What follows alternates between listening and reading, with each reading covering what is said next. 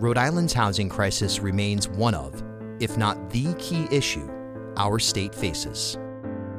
Over the course of this series, we've heard from elected officials, experts, and service providers who have offered ideas and, in some cases, solutions to address the crisis. One such idea came from Governor Dan McKee's office, who enacted a down payment assistance program of $17,500 for qualified first-time homebuyers, though the program is now exhausted. With the release of their latest budget, Rhode Island's Department of Housing is facing scrutiny from some elected officials as to how funds are allocated and deployed. Efforts to expand housing across all levels have been undertaken, including luxury apartments that are being developed at the so-called Superman building in downtown Providence, and the acquisition of the Charles Gate Nursing Home as a new shelter facility. But there remain significant gaps, all of which will require innovation, empathy, and collaboration to overcome. There are success stories, including Crossroads, Rhode Island, whose Housing First model helps to provide a range of specialized services to meet the needs of the unhoused population. Crossroads has recently undertaken several development initiatives. Karen Santilli is their CEO. The project planning started about 4 years ago, and it was in direct response to our desire to redevelop the old YMCA single-room occupants we have here at 160 Broad Street. We call it the Tower, Travelers Aid Housing. So we have 176 people living in rooms. They have no private bathrooms, no private kitchens, and it needed to be redeveloped to create more respectful housing and lessen the density in this small building. And so we looked at every possible option, and given the funding requirements that had gone into that building, we couldn't create fewer units and end up with fewer units and have people homeless or displaced, and they had to be rehoused in a neighborhood close to where they already live. And so the opportunity to purchase an old abandoned parking lot came up, and we purchased it and are building Summer Street, which will be 176 apartments with one-bedroom apartments, so there's separate bedroom from living room, private bathrooms, private kitchens.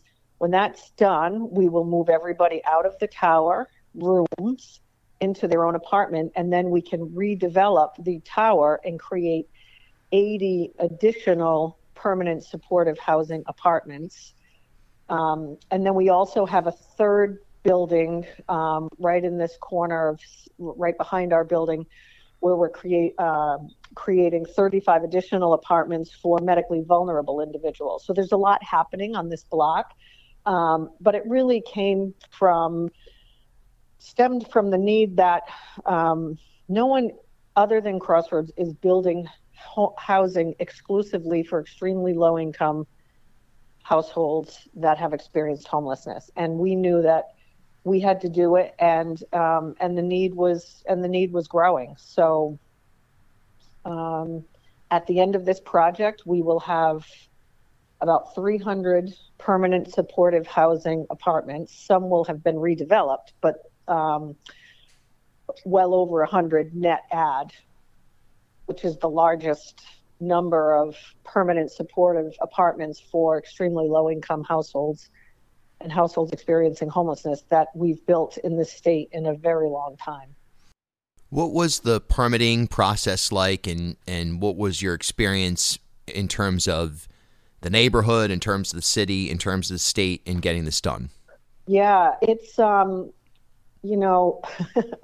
housing is not affordable to build, and it's taken us a long time. So the building that we're building is actually perfectly aligned with the city's master plan. It's in a high-density neighborhood. It's in a transit-oriented neighborhood. So the building that we're building is by right, so we didn't have to go through any kind of variances. We did do a lot of community outreach because the first floor of the building will have community space, and we wanted to know what did the community want to see in that space? Did they want to see a coffee shop? Did they want to see just open space that people could use? And in that process, there were some neighbors that expressed their displeasure of having more low-income housing, but there were a lot of people that were very positive and excited about it, because we were taking a blighted, abandoned parking lot, creating a new building, adding green space and plantings that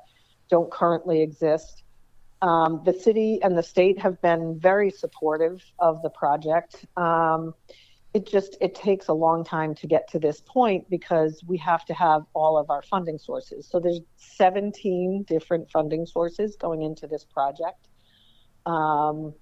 It's very complex financing, but it's the kind of financing that we have to cobble together so that when the building is built, we are able to house people with extremely low incomes. They pay a third of their income for rent, and we're able to operate and provide supportive services to the people living there. Most for-profit developers would not do this because, it's the finances are they're messy, but the state understood the need. This is where we received a $10 million appropriation, thanks to the speaker and members of the General Assembly and the governor's budget 2 years ago. There was a $10 million direct appropriation for this project that was critical to finalizing the financing around the project. What does this do from your perspective to inform other communities, perhaps other developers, about opportunity for creating, like you describe it, housing for extremely low income folks? When you take a look at the projects that you have underway and you talk about transforming what is otherwise sort of a blighted area, and in some cases, maybe nothing at all, really, and now transforming it into something that is super serving a particular aspect of the community, but that has the power to transform lives in such an important way. How does this sort of serve as a template for other communities, whether it's Woonsocket, Newport, Warwick, Westerly, whatever, and how they might be able to address this issue? Yeah. That's the key question, because we're not going to get ourselves out of this housing crisis if we don't have the full participation of all the communities and towns, because that's at the level it happens. I would hope that those communities would take a look at the project and see that it's good for the community, that it's good for the people that we're serving. There's a stereotype around this kind of housing that often people have concerns about, but when it's built and comes into their community, those they see positive things instead. This happened in North Kingstown, where we have a beautiful community of 104 family apartments called Kingstown Crossings, and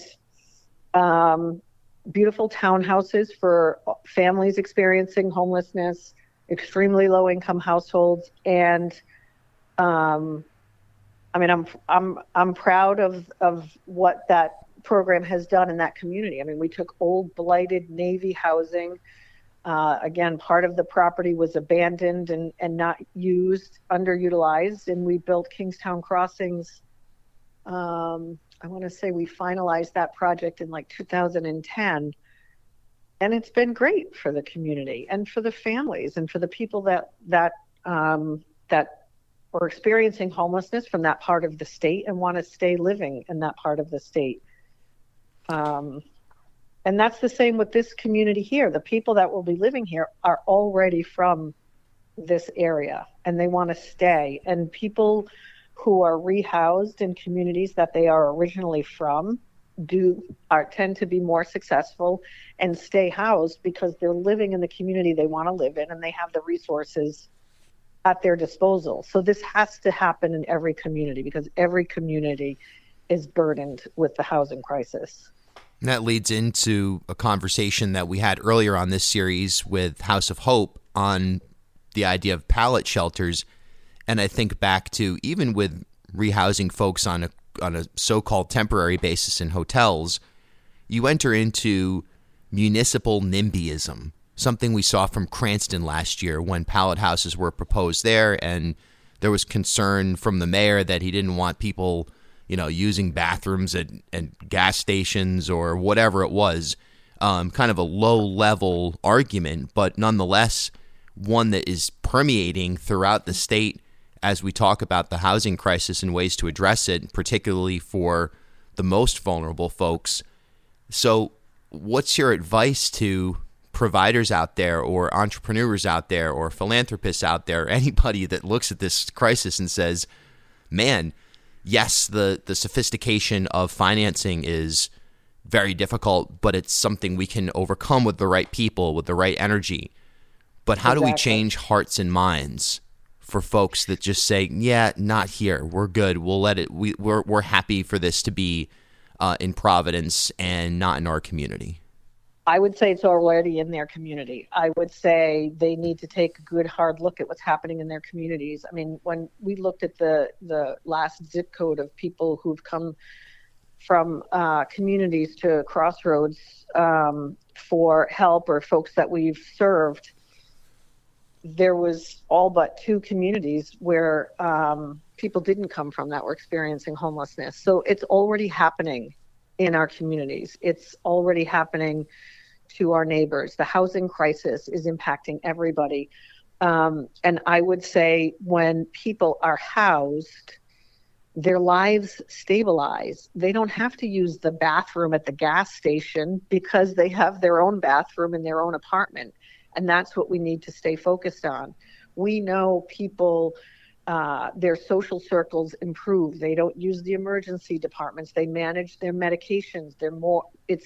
They're able to find employment when they have their own apartments.